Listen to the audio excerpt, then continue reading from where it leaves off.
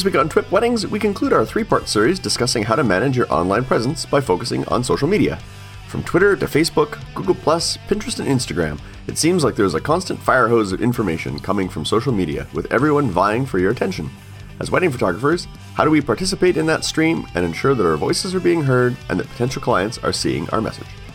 And welcome back to another episode of TWIP Weddings. My name is Bruce Clark, and once again, we've got the band back together. I'm joined in the co-host chair by Mr. Robert Evans and Mr. Brian Caparici. Good morning, gentlemen. Morning. Good morning. Welcome back. Welcome back. So this week we're gonna wrap up our three-part series dedicated to building your online presence. So in the last couple of shows, we talked about strategies for building an effective website, and then on our last episode we had Melissa Jill on to talk about getting into blogging. So today we're going to kind of take a closer look at ways to effectively manage your social media marketing. But before we get into that topic and dig into the discussion, we want to remind you how you can participate in the show. We've got a bunch of different ways to interact with us. First off, you can visit the website at www.thisweekinphoto.com/weddings, and there you'll find the show notes for each episode, which contain links to everything we mentioned on the show. You can also leave your comments and feedback for us in the comments section. If you have a question or a suggestion for a topic for a future episode, just email us. Our email address is twipwed@thisweekinphoto.com. Or if you prefer using social media, just add the hashtag TWIPWed to your post, and we'll periodically keep an eye out for those posts as well. And if that's not enough, we're on Instagram. So you can follow us on Instagram. We're over there at TWIPWed. And we also have a Facebook group, so just go to facebook.com/groups/TWIPWed, and there you'll find our Facebook group. So join our group and participate. So without further ado, let's jump into the show. And like I say, this week we're going to kind of wrap up our three-part series, talking about how to manage your online presence, and we're going to focus on social media. So I mean, we've got all these social media outlets, right? We got Twitter, we got Facebook, Google+, Pinterest, Instagram, LinkedIn. Everywhere there's a constant sort of fire hose of information coming from social media, and everybody's vying for your attention these days. Social media marketing is where everybody has gone, and so we want to get into that and talk about, as wedding photographers, how do we participate in the stream and ensure that our voices are being heard and that potential clients are seeing our message. So, that's a lot, eh?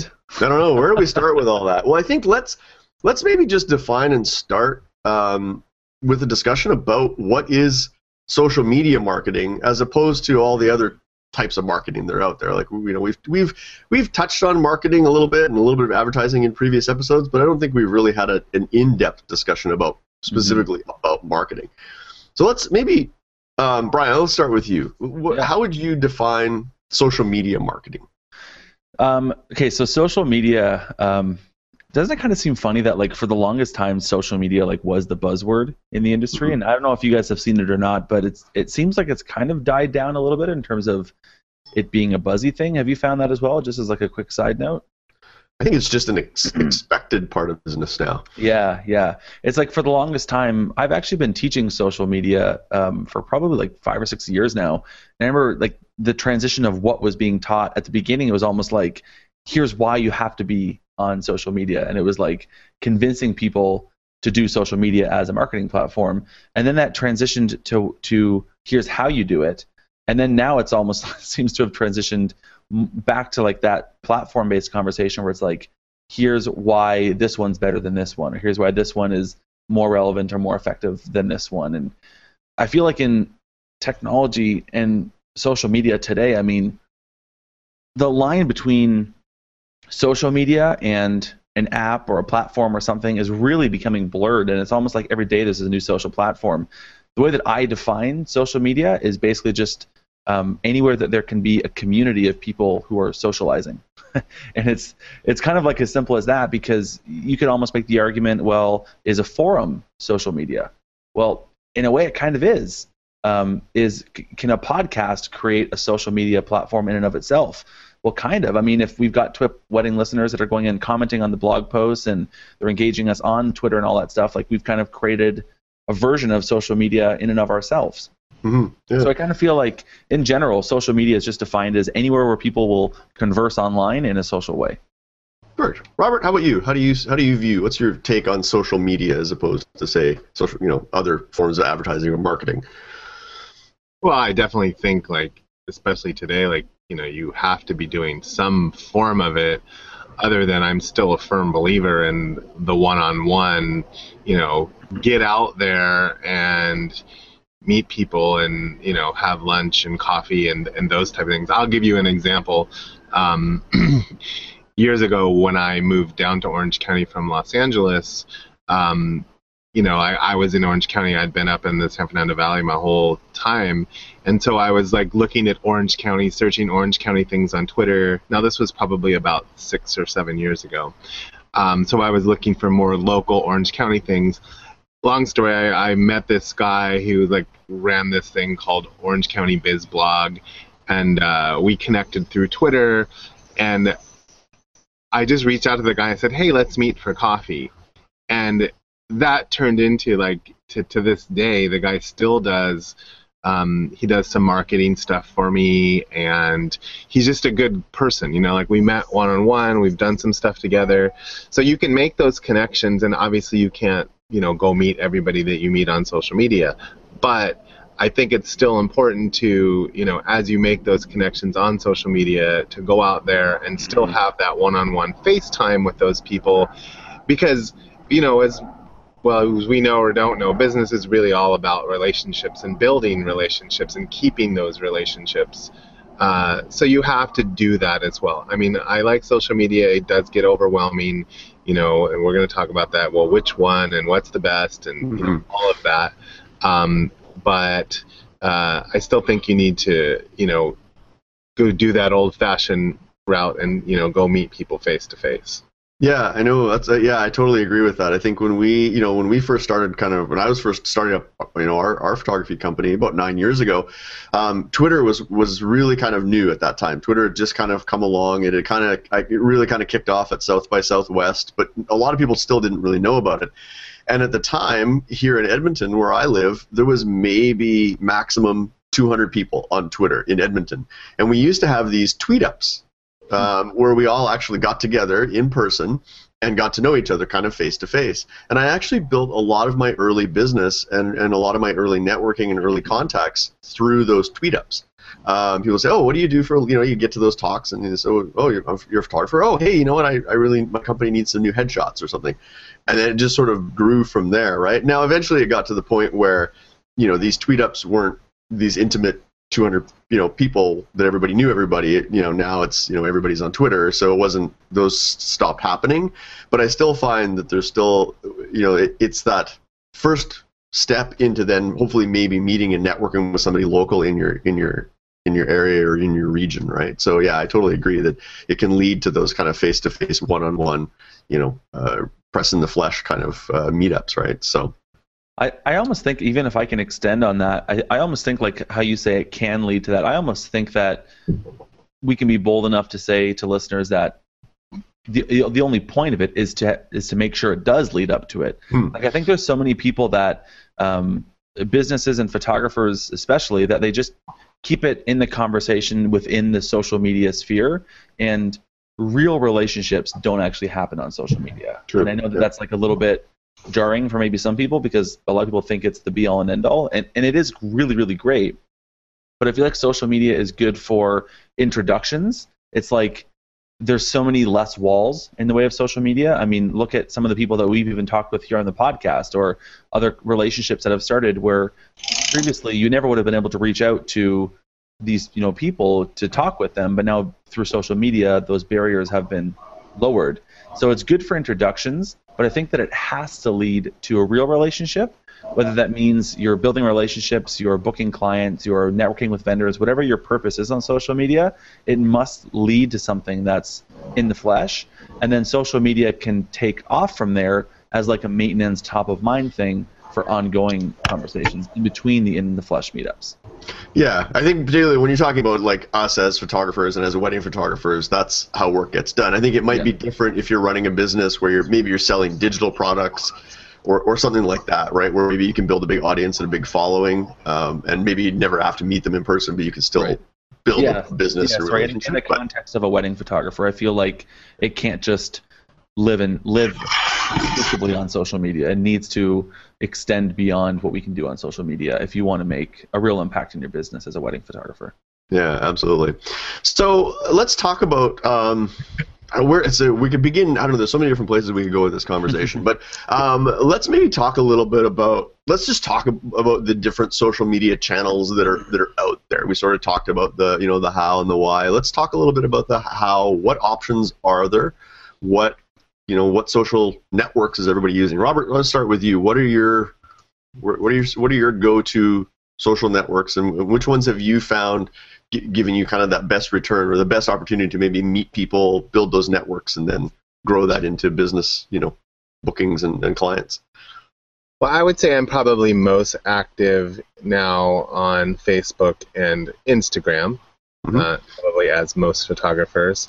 I was an early adopter of Twitter, and it's today kind of not holding my interest. I still check it from time to time, but when there's some interaction. But I mean, of course, Instagram, because we're photographers and we're visual, and it's just a quick way to look at photos, put up photos. I believe there's a lot of people on there, including wedding planners and other people in the wedding industry. So if you search, even in your area or wherever you want to search, you can find those people. See what they're doing, like their stuff, become friends with them, that. And then, of course, I think it's super important to have a business page for your Facebook.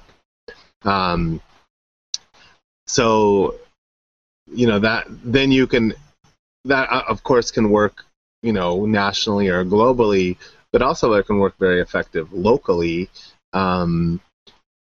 As far as, finding people in your area that are doing what you're doing and, even liking their stuff. And one thing that really will help your reach on Facebook is if you post other people's things besides just your own, especially, on your Facebook page. And especially if you do that on a local level, like you're looking for business in your area and locally, you can start sharing other things, there's even whatever, if it's like a local street fair or this vendor's doing this or having an open house, or those things really help with Facebook. But to answer your question, pretty much the two that I'm on the most are Instagram and my Facebook page. Okay. Brian, how about you? Where do you spend, or where do you focus most of your efforts and energy in terms of all the different social media options that are out there and available? I think for wedding photographers, the best place is going to be on Facebook. Like personally, that's where I focus most of my attention, kind of like Robert. I think Instagram is really great, and I think that it's a really cool tool to give deeper insight into things that are going on and daily happenings and all that. But the way that, and I mean, I've heard some photographers that do great stuff on Instagram, so I'm not saying that it doesn't work for everyone. For me, I've just noticed that on Instagram, it's inherently less shareable. If you basically have people follow you, and if you post something cool, they double click it and they like it, and that's it. Whereas on Facebook, if I post a photo, tag my client, now all of a sudden all their friends see it. Right. So it gets more engagement, it gets more shares, and it does more of what I want social media to do for me, which is get my name out there.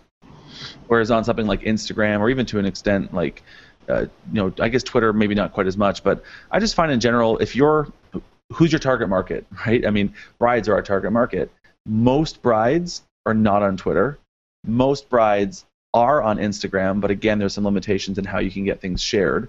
Most brides are on Pinterest, but brides typically don't go to Pinterest to find a wedding photographer. They're there to create boards and get inspiration for things that they're doing.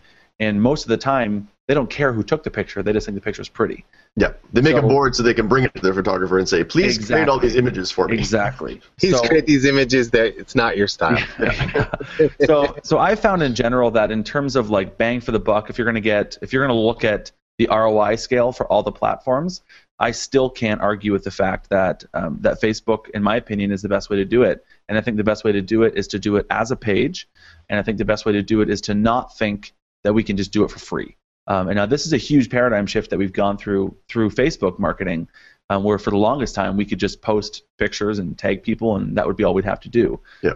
Facebook has kind of tightened the reins a little bit, and we do have to start paying to playing on Facebook, which I don't think is a bad thing. I mean, just as a side note, I don't want to get into a rant about it, but I mean, like, for the longest time when this first happened, everyone was like, oh, Facebook organic reach, it's dead. We can't do anything with it anymore. And my rebuttal was always, tell me what platform you can go to reach thousands of people for free. Like, if you wanted to advertise in a magazine, you couldn't just go and be like, oh, why don't I just put my pictures there for free? Like, if you want a featured wedding in a magazine, you probably have to be an advertiser. Mm-hmm. Sort of typically the way that advertising space works, and Facebook is smartened up. They're not, they're a business. They have to make money for their shareholders. And so I think that it's still a great platform to use. You just have to know that you're going to have to pay something to use that effectively.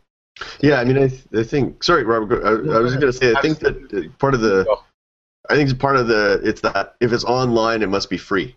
Yeah. Mentality, right? It's, you know, if music is online, it's free. Movies, online, they must be free. So everything should be free if it's online, and it's, you know, it's not the case, right? Including photographs. And photographs, yeah. Oh, they're online, they must be free, right? Yeah, everything's free because it's online, right? Sorry, Robert. I was going to say, Brian touched on pain on Facebook, which I've done a little bit of and tested. And the photographers that are listening that aren't familiar with that, you know, you don't have to actually pay a lot of money to sort of test this out. You know, you have a Facebook page, and again, going back to, let's say you're doing something local, you put up a local wedding and portrait, whatever it is that you do. Now, you know, they have a thing that says boost this post, and if you actually click on that, it'll give you an option of what you want to do, but basically you could have it just reach out to local cities around you.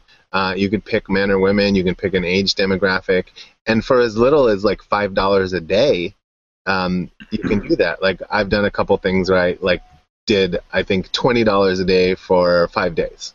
You know, like, okay, I'll spend $100 on this, and it gives you the stats and statistics on, you know, your reach and how many people have seen it, and you definitely start to see your page likes go up, and you're reaching people right in your area, especially, like, say you're doing something portrait wise and you only want to target, you know, 25 to 40-year-old mothers and only women to see it, because they're usually the ones making that decision, then you can just do that, and then as you start to define that, your reach grows as far as your money spend, because you're not just hitting everyone. So it's definitely worth looking into, and, you know, giving an experiment. It's not a lot to try it and see if it actually, you know, works for you. Now, do you think, and I asked both of you guys this, like, I know some people who have said they've gone that route. They said, oh, yeah, I tried it for a little while. I didn't really see any results, so I gave up on it. Do you think it's one of those things that you have to just stick with it and go with it? I haven't really tried doing any Facebook advertising. Have you guys found just, like, trying it on a limited scale has brought in some business and led kind of directly to booking some clients? I'll let Brian run with this because I can see him chomping at the bit. But like any advertising, yes, you do need a little bit of a consistent campaign to measure its value. So. Yeah, I mean, I think, I mean, obviously it's a topic I'm super passionate about, but it's also because, I mean, I teach it, so I've really gotten into the depths of it. I do like social media consulting, and specifically in Facebook, for a lot of photographers and other businesses, so I can see the inner workings beyond just what I do as a wedding photographer. And I think that when I hear things like that, where it's like, oh, I've tried it, it doesn't work, my comment is always, well, A, what did you try? Because you could be doing the wrong thing. You could not be using it as effectively as possible.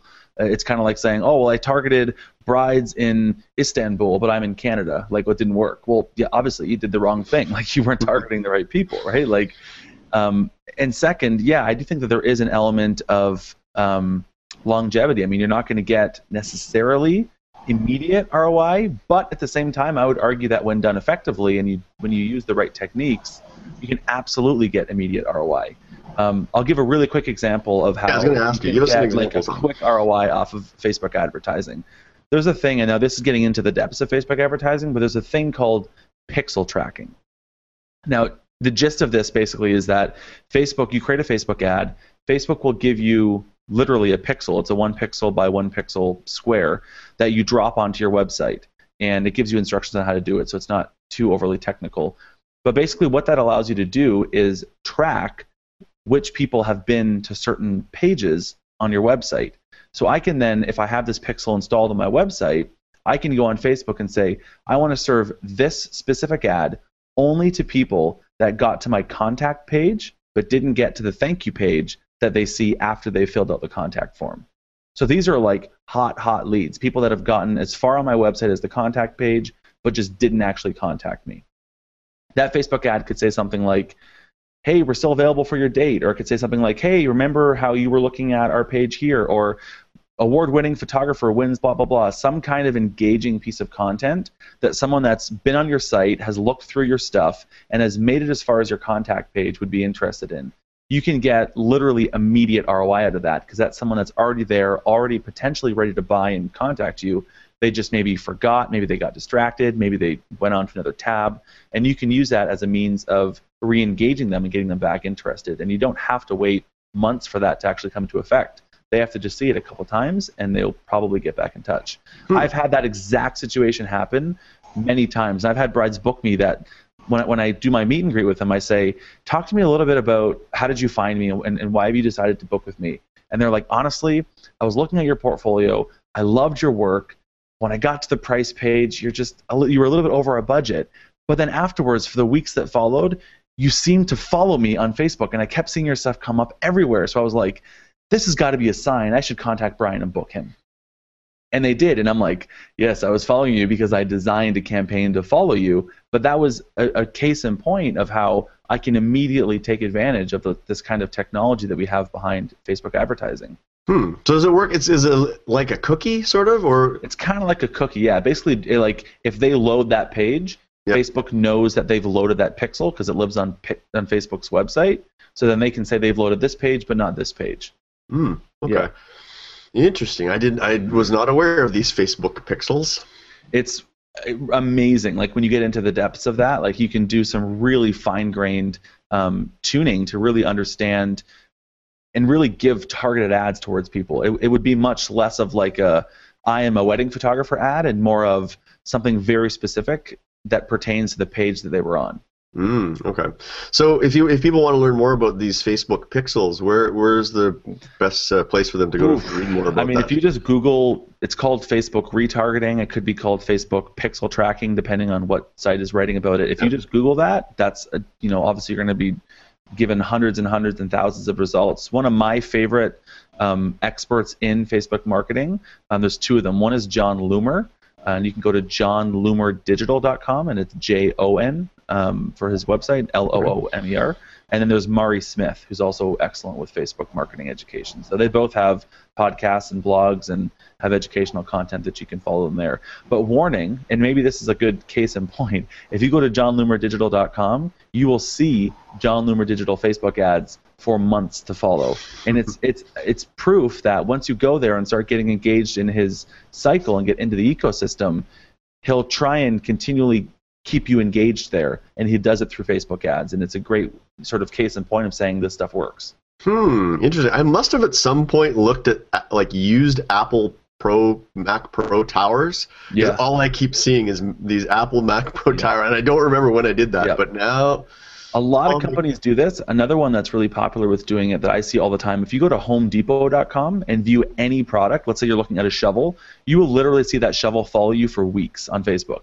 And you'd be like, how did they know I wanted that shovel? Stop following me, shovel, get away. Yeah, and it's like, well, because they're using Facebook retargeting, but it's a proven technique that is extremely effective. Very interesting. Well, that's good. We'll put links to those two resources that Brian mentioned as well in the show notes, because, I want to learn some more about that. One thought that jumped out at me, like something that you said, Brian, I don't think, I guess you want to watch how you say this to your clients, but like, I'm following you, I'm stalking you. Yes, that's the nature of how that works, but just let them think, because they, like you guys are saying right now, like let them think they came to your site and all of a sudden you keep popping back up in their lives. Right. Just let them think that. Don't. Right. Don't go, hey, for clarification, I didn't say that. I didn't say that to her. I'm saying that here in the education. Right. But that's like context. Immediately when you first started talking about it, that's like the one thing that jumped in my mind. So I think, I think it's honestly a great way of marketing. Just people that don't know any better, don't let them know any better. Right. Yeah. It's your secret. Okay, so I want to kind of diverge a little bit from this. I think we've all, and I'm the same. I kind of find my efforts tend to get focused Facebook, Twitter, and then Instagram. And then if I remember, sometimes I'll occasionally go in and post some stuff on Pinterest, and then Google Plus. And there was a time where I thought Google Plus was going to kind of be the one to watch, like, because I mean, really, if you look at a lot of people, the first place they go, if it's not a referral, is they go to Google and they search, Edmonton wedding photographers or something of that nature. And I really thought that Google was going to really capitalize on their Google Plus. It was going to be their Facebook killer when it was first brought out. And so I really thought, okay, Google Plus is something to pay attention to because it's going to directly impact those Google search results. But now it's sort of like, wah. It looks like Google Plus is they're kind of abandoning it by the sounds of things, breaking it back out into its component kind of pieces. Like, we're recording the show using Google Hangouts. That's probably just going to get spun off as a separate product. And so it looks like Google Plus is maybe getting sort of killed. So I'm probably not going to focus too much on Google Plus anymore. But I hear rumors Google might buy Twitter. What do you guys think of that if Google bought Twitter? What more could they do to it? I mean, I know they could, but like I mentioned earlier in the show here, I'm kind of over Twitter. It's too much noise. You can't really, like, in the beginning it was very cool because it sort of was a unique product by itself, and now to me it's just kind of noisy and there's so much going on. I don't know that's what they would do with it or what they would change. It's what the data I think they would get from it. Because I think what's happening now is people aren't necessarily going to Google and searching something. They're relying on social media to give them news, to give them recommendations. Like if you want a recommendation now, instead of going out and searching for it on Google, you can just simply fire out let's say I was going to Niagara to visit Brian and I wanted a restaurant recommendation. I could throw something out on Twitter and say, hey, best Mexican restaurant in Niagara, go. And people would respond to that. So there's that stream of information. So people are using that from a search standpoint. I've seen it here too, where people are searching for, hey, can anybody recommend a wedding photographer in Edmonton on Twitter, right? And then you can maybe connect with them, get engaged that way. So I think it's that Google sees that, and maybe that's, they're losing some of their search revenue. So maybe Twitter is the answer for them as far as getting that real-time news stream. So we'll see. I don't know, but that's the. I could see if it was like some sort of like slingshot technology in that. You asked that question, best Mexican restaurant in Edmonton, Google sees that and then direct tweets you back and or some way says, hey, Brucey, you're looking for, here's 3 suggestions. And it takes you to a Google page that has, right. It could happen. So it's interesting. It'll be interesting to sort of see what happens in that arena, but that's the rumors that I'm hearing. So I want to talk a little bit about just overall strategy and kind of developing and coming up with a social media strategy, because I think a lot of photographers, wedding photographers in particular that I know, don't necessarily have a specific strategy behind their social media marketing. It's more they just kind of throw content out there without any real purpose or thought. It's just sort of do you find that, Brian, with a lot of photographers? Yeah, totally. I think it's one of those things that like everyone is like, oh, I should go to Facebook, and then they're like, okay, I'm here. What do I do? It's like it's so reactionary that people really forget to stop and think about what they're doing when they're there. And I think that's one of the biggest fallings of Facebook and in terms of photographers even finding it to be effective.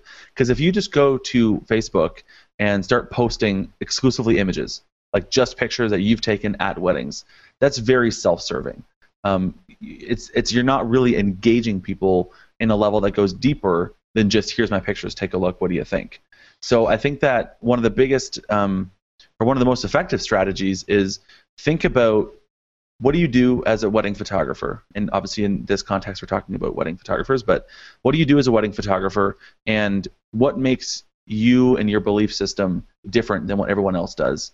And beyond that, what are some things that can be related to what you do as a wedding photographer that aren't necessarily wedding photography? Quick example is like if you're a wedding photographer, people that are interested in wedding photography, what else would they be interested in? Well, maybe they'd be interested in florals or wedding trends or wedding blogs or home decor tips or how to hang portraits in a home, or there's all different kinds of things that are around the context of wedding photography that aren't wedding photography. And I think that you have to consider those, and those are the sort of pillars that you can build a content strategy off of. So it's not every day, hey, look at this picture I took last night. Look at this picture I took this weekend. Look at this picture I took this morning. It can be like, hey, I found this blog on trends of wedding dresses. Here you go. And so you're sharing things that A, isn't necessarily just your content, but also B, isn't necessarily completely self-serving. So you're building a more engaged community. It's like if you went to a networking event, you're not going to go to the networking event and just start throwing out your business cards. Like it's not going to be exclusively self-serving. You're going to engage people, have conversation, and try to find what's interesting to them, build conversation around that. And I think that's what we have to do on social media, is to figure out what is the context that surrounds what we do and what other things would our audience be interested in outside of specifically what we do. Okay. So I want to ask Robert, kind of do you have a social media strategy? And if so, do you want to share any of what's behind your social media strategy? When you post to Facebook or when you post to Instagram, do you do with a specific intent? Do you have like a schedule around it, or what's your your goal with your social media marketing? Yes and no. I haven't in the past, and a lot of the things that Brian's talking about, like I've been researching and recently hired someone to kind of do a little more of that for me because I can't do everything. I do enjoy posting to Facebook, and I do enjoy putting stuff to Instagram. I'm pretty selective as far as Instagram about what I put up. I'm not one of those people that puts up like, oh, look at my food, or what am I doing? Like, I want it to be a beautiful, stunning image. And every once in a while, I will put up something that's about me because, again, that's sort of the trick to social media. It's a little bit about you and your personal life and what you do. You've got to share kind of both sides of that, and I've always had a harder time. I'm kind of a private person, but like letting people into that side of it and what I enjoy, because people need to relate to you. It's like what your common interests are, and those things, and that's how you engage people. There's people that do it really well, and then there's people that need to learn more. But I have recently been more concentrating on a Facebook, actually my Facebook page. And so that's been interesting, in learning some of the things like Brian was just talking about, like especially on Facebook, if you share other things on your Facebook page that are related, or things that you like or whatever, it definitely helps your reach grow, other than if you're just saying me, here's this picture, look what I did, so I've also experimented with the scheduling posts. Of course, you can schedule posts on your Facebook page, and doing that, finding some of that other content that interests me, but yet I think it'll interest other people, and I'll schedule that for like a week out and let it go, because again, the more posts you're doing, the higher your reach goes up.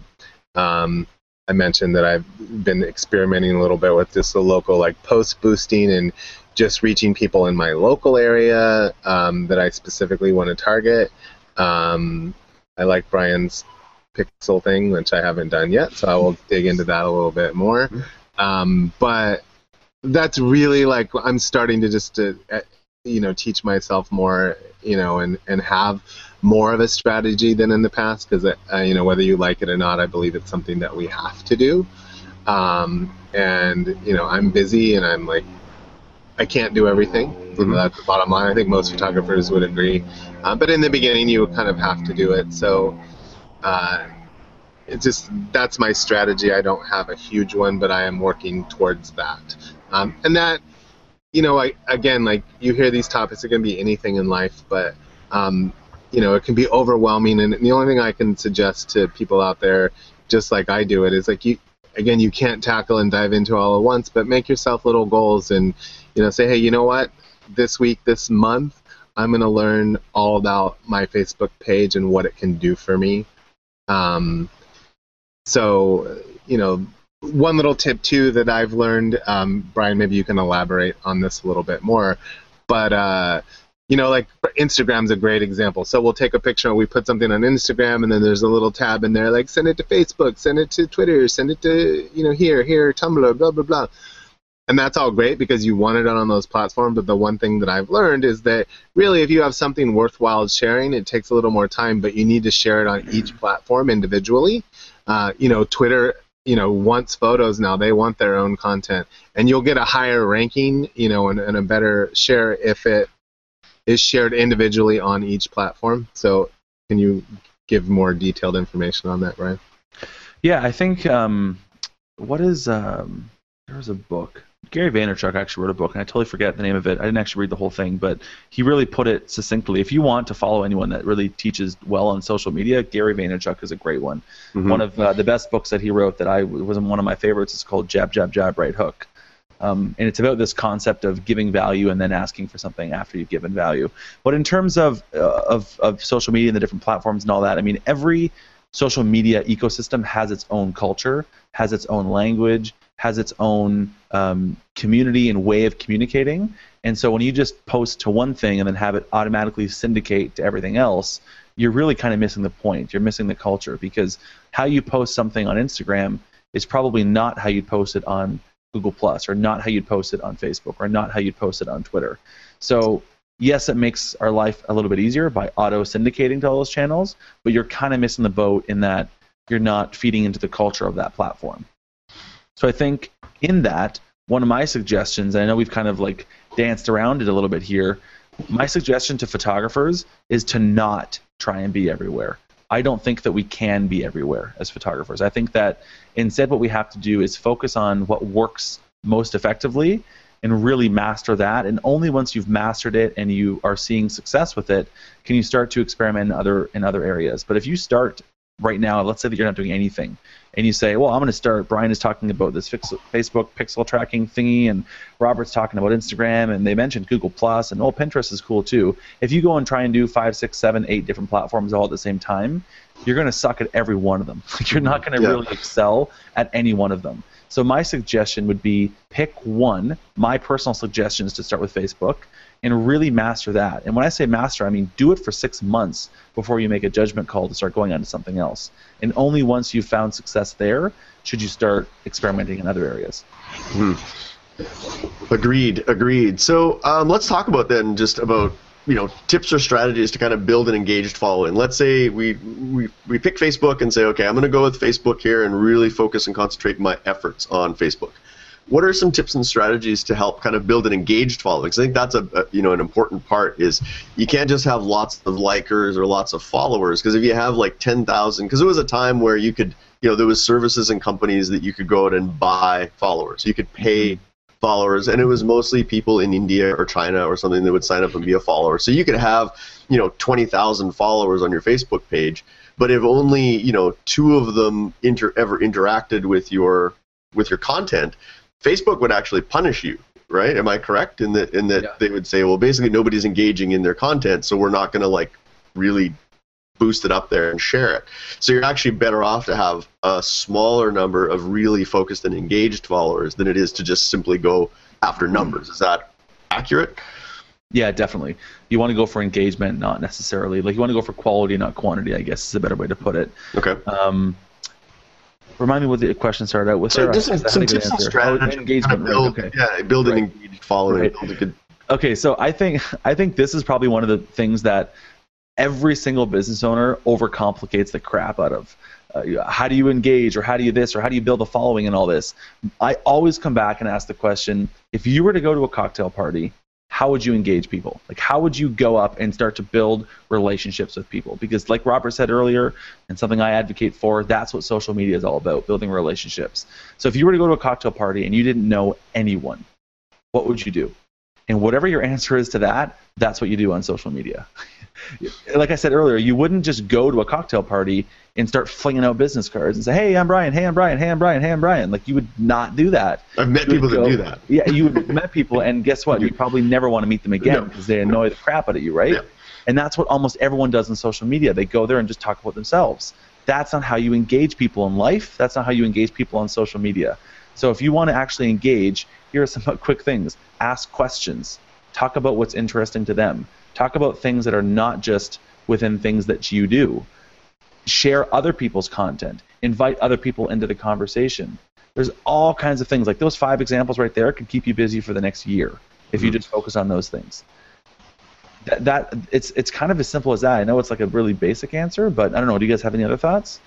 Yeah, I agree. I mean, I've been trying to focus more on that myself too. Like one opportunity that we look at is if we ever work with videographers who are shooting the same wedding that we're doing, that's they're going to post, they're going to blog about it. As soon as that goes up, I make sure that we share that on our Facebook page and say, hey, remember we photographed so and so's wedding? Here's a great, here's their great same day edit that their videographer did, and so it's not sharing our content, it's sharing their content, but it gets again more people seeing your work via their kind of their work, and totally. It's kind of like if you can let's picture that same cocktail party. Let's say that there's 100 people there, and then Bruce, you and I walk in and we know each other. So we walk into the cocktail party together, and we see Robert in the corner of the room, but we don't know Robert. Or sorry, you don't know Robert, but I know Robert, right? How do you know I'd be standing in the corner of the room? Well, I'm just saying, like let's say maybe you were. Because that was my question. What if you're the person that just walks into the room and stands in the corner and doesn't say anything? Right. Well, that's the problem, right? I mean, that's equivalent to someone starting a Facebook page and never doing anything. People are like, "Who's that loser in the corner of the room?" And you never go anywhere with it, right? So of course you're not going to build relationships. But that example, Bruce, that you talked about would be like me walking up to Robert and saying, "Hey, Robert, I know that you and I know each other. Let me introduce you to my buddy Bruce. Bruce does this amazing thing with his camera where he throws it up in the air, and you got to watch this. Here, let me pull up my phone and show you." Right? Now, all of a sudden, I've given a warm introduction to you and Bruce. There's now context around it. I'm deepening my relationship with Bruce. I'm deepening my relationship with Robert, and I'm creating value for the two of you. And so that's how social media works. When, Bruce, you go on Facebook and you say, hey, we worked with these great videographers this past weekend. Check out this great video that they made of this wedding a few weeks ago. That's the exact same situation. So that's where I mean, like when you talk about the cocktail party, just act like you would in real life, and don't be a self-serving loser in the corner. Nice, good. I like that. I like that analogy. So let's talk about times to post on social media, because I think that's part of your social media strategy is when do you share all this great information? When is the best time to share it? Is it mornings? Is it evenings? Is it afternoons? Do you think it's okay to share the same content more than one time, so you're hitting different audiences? Like, what are your kind of takes on that? Robert, I'll maybe throw it to you first and then over to Brian. What do you have a particular time where you find you get the most engagement in your content? So with my ongoing education of social media, I've actually heard this for a while. I think they say like Wednesdays and Thursdays typically are one of the best days. I mean, just if you think about Monday being like, okay, everybody gets back into work and their boxes are full of stuff and they're going to have less time. But in the middle of the week, okay, then they might have more time to see that stuff. And I think that's also going to depend on who you're targeting and, who you're after, because different people have different habits on the internet. And if you think about, well, I don't want to post in the middle of the night because nobody's awake. But if your market happens to be overseas or some other time zone, then that's when they are. So you have to just think about that stuff. But let Brian even say more. let Brian rant about it. It's not a rant. I just know you do a lot of work on it. Yeah. I'm sort of in the beginning phases of teaching myself all this and learning about it. And right. I guess it depends, right? I mean, the answer would be yes and no. And I don't even know what the question was. So that's why that's how irrelevant my answer is to the question. I mean, a lot of people obsess over little things like that, where it's like, oh, well, what time should I post? Well, I heard that like 12 o'clock noon is the best time to post. And my rebuttal is always, well, on Facebook, it's never a linear timeline anyways, because Facebook takes the content, puts it into the Facebook machine, and decides to spit it out whenever they decide is right for it to be spat out. Right? So it's not like when you post necessarily has any effect on when it gets shared or when it gets shown to anybody. So timing doesn't really matter, and timing is going to be different for everyone. For me, I've always found that my audience is most engaged first thing in the morning and right around 7 o'clock at night. But that's me, and that's when I find my audience is mostly engaging with my content. Someone else might be completely different than that. For SproutingPhotographer.com and our podcast, we're all over the place because our audience is international. So when I post something at night and they see it at night, people comment at night. But that doesn't mean that I necessarily should only be posting at night. So the timing doesn't really matter. My suggestion to photographers is don't obsess over things like that at all. That is like such an advanced and almost minimal thing that get things working first, and then if you really want to like play with that a little bit, you can.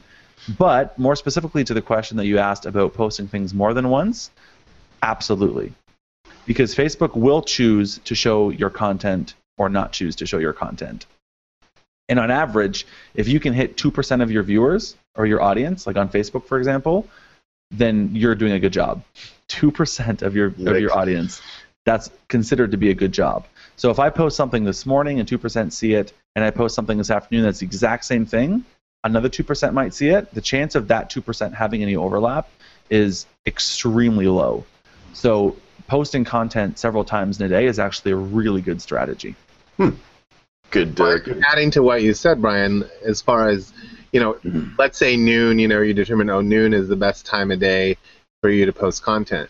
But it's not the best time of day for you as the photographer to post because it's just your busy time, and so you don't do it. Yeah. You're better off to post it when it's convenient and best for you than to not do it at all. Exactly. Yeah, good point. Yeah, I think the takeaway there would be focus more on like consistency, doing it at regular intervals, putting good content out there. Focus on the content and the message, and not so much about necessarily the timing. And then, like you say, once you kind of have that machine going and you're in that process, then you can maybe start to fine tune and really get into the analytics and start to nitpick about, okay, do I post it at 11 a.m. or 1 p.m. or those kinds of things. But I think just getting the engine going first and getting the car moving down the highway, right, before you worry about, what is my precise kilometers to drive at to get the best fuel economy. Yeah, I think actually what Robert said is perfect. I think most photographers struggle being consistent once a day, let alone fine-tuning when in that day it's being posted. So get consistent first, and then worry about, perhaps experimenting with times of the day if you want to. Yep. And just as a reminder, we already said this, but if we're just talking about Facebook and your page, you can schedule posts. So if it's convenient for you to work from 1 till 3 a.m., but you want your posts to go out at 8 a.m. in the morning while you're still sleeping because you were up all night, you can schedule it to do that. So you could sit at the beginning of the week or on the weekends and schedule all your posts on your Facebook page for the entire week and not have to worry about it. So it just depends on how you want to do your workflow. And I think another thing to consider too is if you go and follow what everybody else is doing, like if everybody else tells you, 1 o'clock in the afternoon is the best time to post, and everybody posts at 1 o'clock in the afternoon, your content's just going to get lost in the noise, right? It's just a fire hose and it's just another thing. But if you maybe go outside of that, like I've found if I post stuff even later at night, the engagement is actually higher because there isn't as much content in people's feed, and therefore they're going to see it better. But so that's just my personal opinion is kind of go where the crowds aren't. Good point. Okay. The thing is, I know a lot of the conversation that we've bounced around here is regarding Facebook, and I think it's actually okay that we do that because, in my opinion, and again, I know that's what works most effectively for me, but in doing social media consulting for other photographers and in talking with hundreds, if not thousands, of photographers about social media, that's always where I've always found that sweet spot for most photographers is that Facebook is, for bang for your buck, you're going to get the best ROI out of it. Yeah. Hey Brian, I know you need to get. Could you quickly? I was wondering this earlier. Yeah. What about some success stories from people that you've helped? Like, give us some what they've tried and what's worked for some of your. Gosh. One person or two. Totally. So, the pixel retargeting that I talked about earlier, that's something that I almost always get into with everyone that I do work with because it's such a little known feature for the sort of the masses in terms of Facebook advertising, and yet it can give the best results the quickest. So that's always something that I do, even if it's as simple as putting a pixel on the homepage of your website and then making an ad that retargets those people to say, hey, you visited our website at some point, come on over and check us out on Facebook and start to get into our ecosystem. Something as simple as that to basically say, hey, you've obviously visited our website, so you obviously have some kind of interest in what I do. Why don't you come on over and join me on Facebook and we can keep going with that conversation. So it's not even salesy, it's not pushy, there's not any specific call to action other than, hey, I noticed you're on my website, want to come chat on Facebook? So it's just like a really quick way to engage them. And then once they come into your ecosystem and you have a good Facebook content strategy, you're constantly talking with them and you're top of mind for them. So you kind of bring them into your ecosystem, you nurture them when they're there, and when they're ready to buy, they'll go ahead and buy and book and do whatever they got to do. So that is a success that I can attribute almost to every single person I've ever worked with, because it's a really quick win, and it works almost undoubtedly every time. Nice. Now, I know Brian has to jet, but he promised he was going to nerd out about his pick of the week. So what I'm going to do is I'm going to change the format a little bit, and I want to do our picks of the week. Again, we could probably come back and talk more about this on for sure. episodes and dig into it, but I think we did a pretty good job at least sort of touching on some of the social media things to consider. But so I want to just quickly jump into our picks of the week, and then we'll come back and answer a listener question after that. But so each week we will choose something that's photography-related item that we think would be a benefit to wedding photographers, and it can be anything as long as it's somehow related to photography or the business of photography. So, Brian, go. You got your nerdy pick. You're going to nerd out on this. I want to hear what it is. This is very loosely related to photography, but I'll still make an argument We're as to how it's related to photography. Okay. I'm going to show it for those that are watching. Okay. I'll explain. You can't really see what it is. Okay. You guys know that I'm a big traditionalist and a purist in everything that I do, both in like believing that the printed photograph is the best way to enjoy photography, but also I write everything like on paper before it gets onto the computer, whether that's me writing an article, a sales page, or anything, or even just like when I'm brainstorming with clients and stuff. I'm always writing things on a piece of paper first, because I believe in being disconnected from technology when I'm in a conversation. And so I'm totally a nerd when it comes to like writing utensils and paper and different things like that. It's just the way that I am. And the particular pick that I'm going to choose this week is a pencil. And I know that is incredibly nerdy, but this pencil is called the Uni-Kuru Toga. It's by like Japanese. Yeah, it's Japanese. But the thing that's most exciting about this pencil, you guys are like, oh my gosh, is he really going there? The thing that's most exciting that I've always found to be a challenge with mechanical pencils is that you're constantly wearing down one end of the lead, and then as you do strokes with the pencil, you get variances in thicknesses of the lead because you're using the one side that gets worn down versus the other side that's sharp. So this pencil is actually the only one in the market that auto-rotates as you write. So every time you... Wow. Okay. This is like ultimate nerd discussions here, but as you lift the pencil off the paper, it rotates the pencil lead ever so slightly so that when you put it back down, you're getting the same edge of the pencil that you left off on. So you have consistent thickness and consistent writing through everything that you do. Nice. That's I have a question for you. Yeah. Since you're claiming it's a nerdy thing and it's a pencil, can you do, for those that can see this, no, I the totally little thing where you spin it on your fingers? Like, I'm so not nerdy in that sense. That's I used to watch the kids in class that could do that. I would just be like, oh, I'm so jealous. Yeah. I think I'd be scared too, because the lead that I buy for these pencils is like a really delicate lead, and it's got like some weird infusion in it that makes it really nice to write with. But I'd be afraid that if I tried that, I'd drop it and I'd break the lead on the inside because it's so sensitive that I don't think I would want to try learning it. So no, I'm not athletic nerdy. I'm just nerdy. That's a CD nerd coming. Yeah. Nice. So what are we looking at for one of those pencils? They're not expensive. They're like $7 or something. Like Staples or? No, so that you actually can't buy them in stores. Oh, okay. I buy these from jetpens.com, jetpens.com. Oh, okay. I totally nerd out when I go to that site and just I could get sucked into that site for hours when I really shouldn't be. So yeah, jetpens.com. It's a great little fun pencil. Cool. I love writing with pencils, and this one just makes it that much more enjoyable. Nice. Well, speaking of writing, do you mind Robert, if I go my pick, because it kind of relates to Brian's? No problem. I'm calling an audible on this one. I was going to choose something else, but your pencil pick made me choose this. It's a new service. My friend Jasser alerted me to this service recently. I don't know if either of you guys have heard of it. It's a company called MailLift. Mm-hmm. You guys heard of this company? Yeah.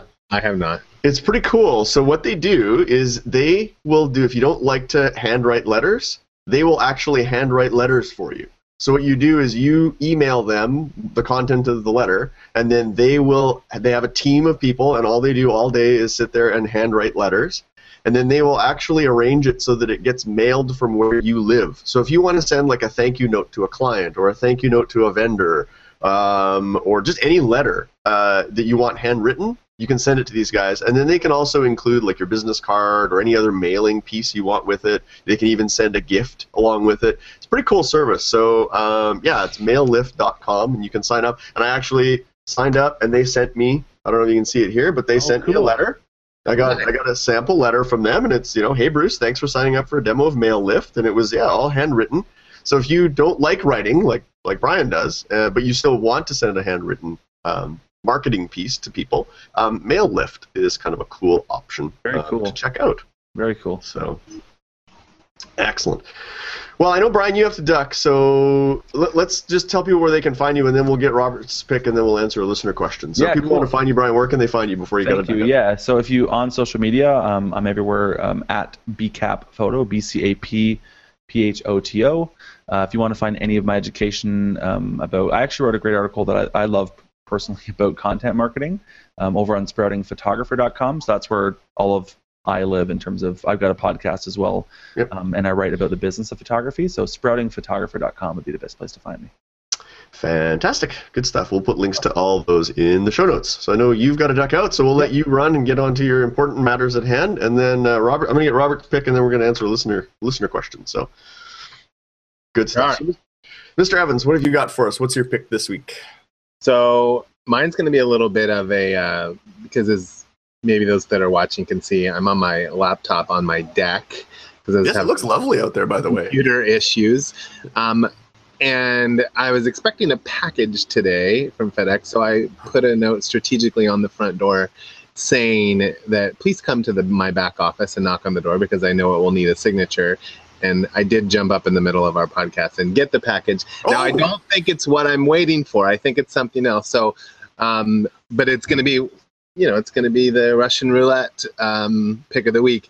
I could start off saying that my pick of the week is Amazon because I spend a ton of time shopping on Amazon. And my only point to you people is that I know it's not, but you don't have to get in your car and go drive and get it and spend that money. So it's a great source in that way. But I think I know what this is. So I'm just going to open it up. We're going to have a live unboxing here. We're gonna have a live unboxing. Live unboxing. What have we got? I think I might know what it is. It's not what I thought. I think I gave this last week. This is the brand new. This was my pick a couple weeks ago. This is the brand new Sony RX 104. Yes. I've never had a point and shoot, and I've wanted one just to have a camera with me. Mm-hmm. And I've actually been holding off to purchasing this camera because I knew they were coming out with a new one.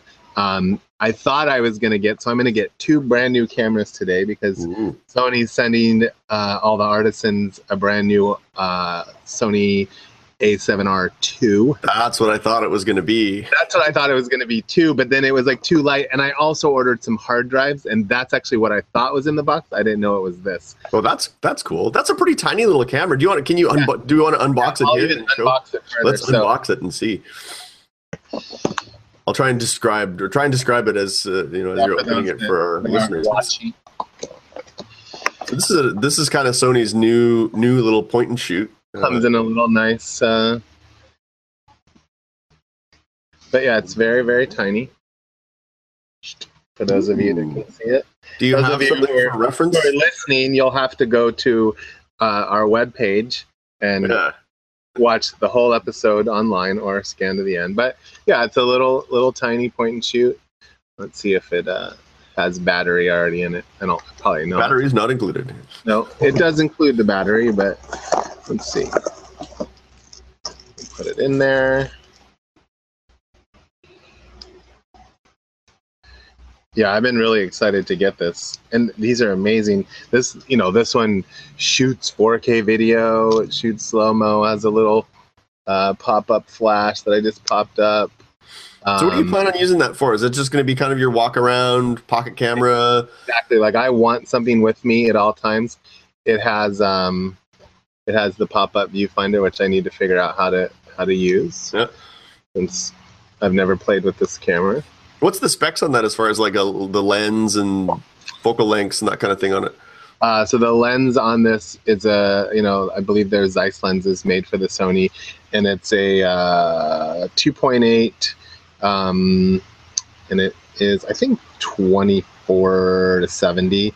I could go to the website real quick and look. Yeah. So that's just, again, just something, you wanted something more than your iPhone, but not like and you know, the best thing, like, again, like, people will say, well, why do you need a point and shoot because you have an iPhone? I've heard people say that. But you know what? Like, the cool thing about these Sonys is they have Wi-Fi built into them, and you can send the images from your phone or from the camera to your phone, no matter what, via Wi-Fi or NFC technology. And I love doing that because it's just a much better image. I'd rather capture it on here and have a great, you know, I have it here too, but I can send it right to my phone. And if I want to send it out on Instagram, it just looks a lot better, you know? Yeah. There's the pop-up viewfinder. Would you see yourself using that on a wedding day to maybe just, like, say you shoot some stuff and then you take a quick one with that of, say, a detail or something like that maybe you're going to share on Instagram or Facebook or something? Well, that's the good thing about Sony is all my Sonys have Wi-Fi, so I can do that no matter what camera I'm shooting.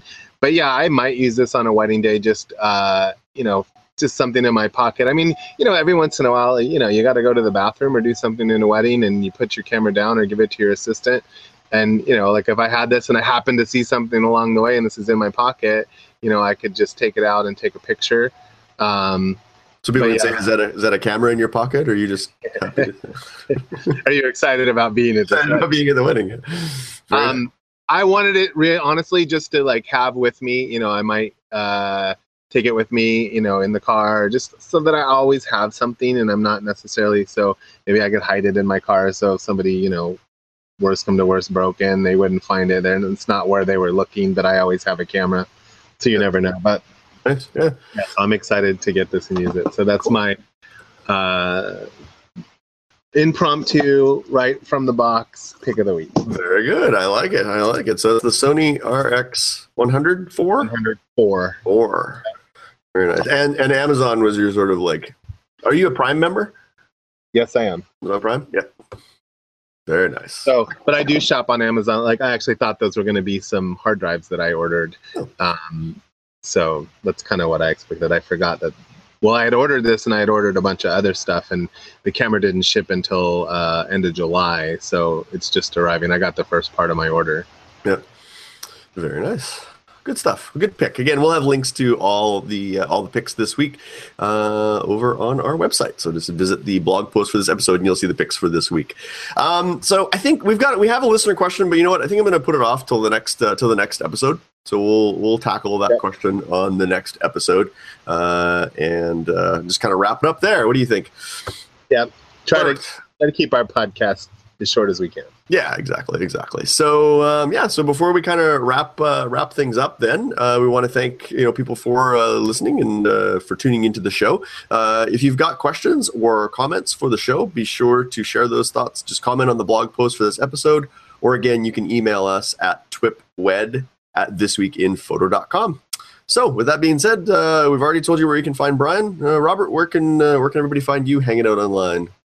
Pretty much everything I have socially is my name. So Twitter, Instagram is at Robert Evans, Facebook, Robert Evans Studios. It's my business page. And what am I missing? Google Plus, Robert Evans 101. My website, robertevans.com. Perfect. Excellent. Again, we'll link to all those things. If you're looking for me, you'll find me over at my website, which is momentsindigital.com. There's links there to our blog as well, which you'll see our recent wedding work we've been doing. And then if you're looking for me on the social networks, most of the social networks, you'll find me at Bruce Clark, and that's Clark with an E.